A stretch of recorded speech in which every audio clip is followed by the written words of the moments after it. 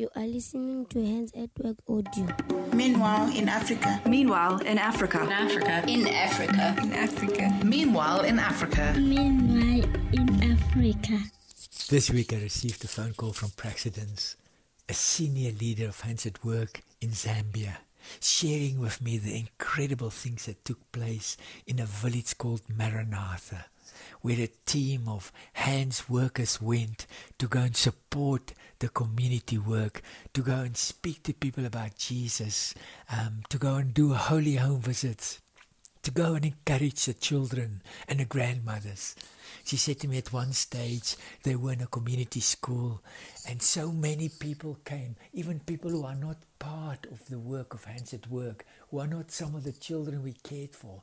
But the story just spread like a wildfire in Maranatha village, that there are people that are visiting the village and they are bringing good news, and they spend time with them under the trees, sitting and listening to them and encouraging them.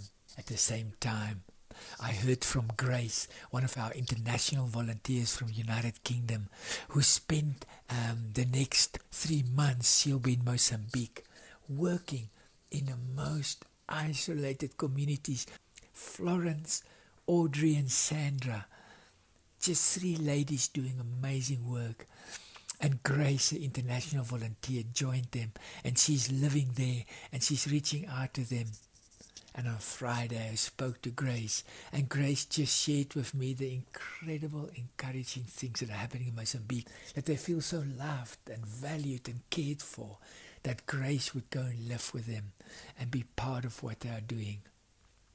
Melissa, an international volunteer from Australia, has spent the last 2 weeks in Likasi in the Congo, and there she was supporting Eric, caring for more than 150 children.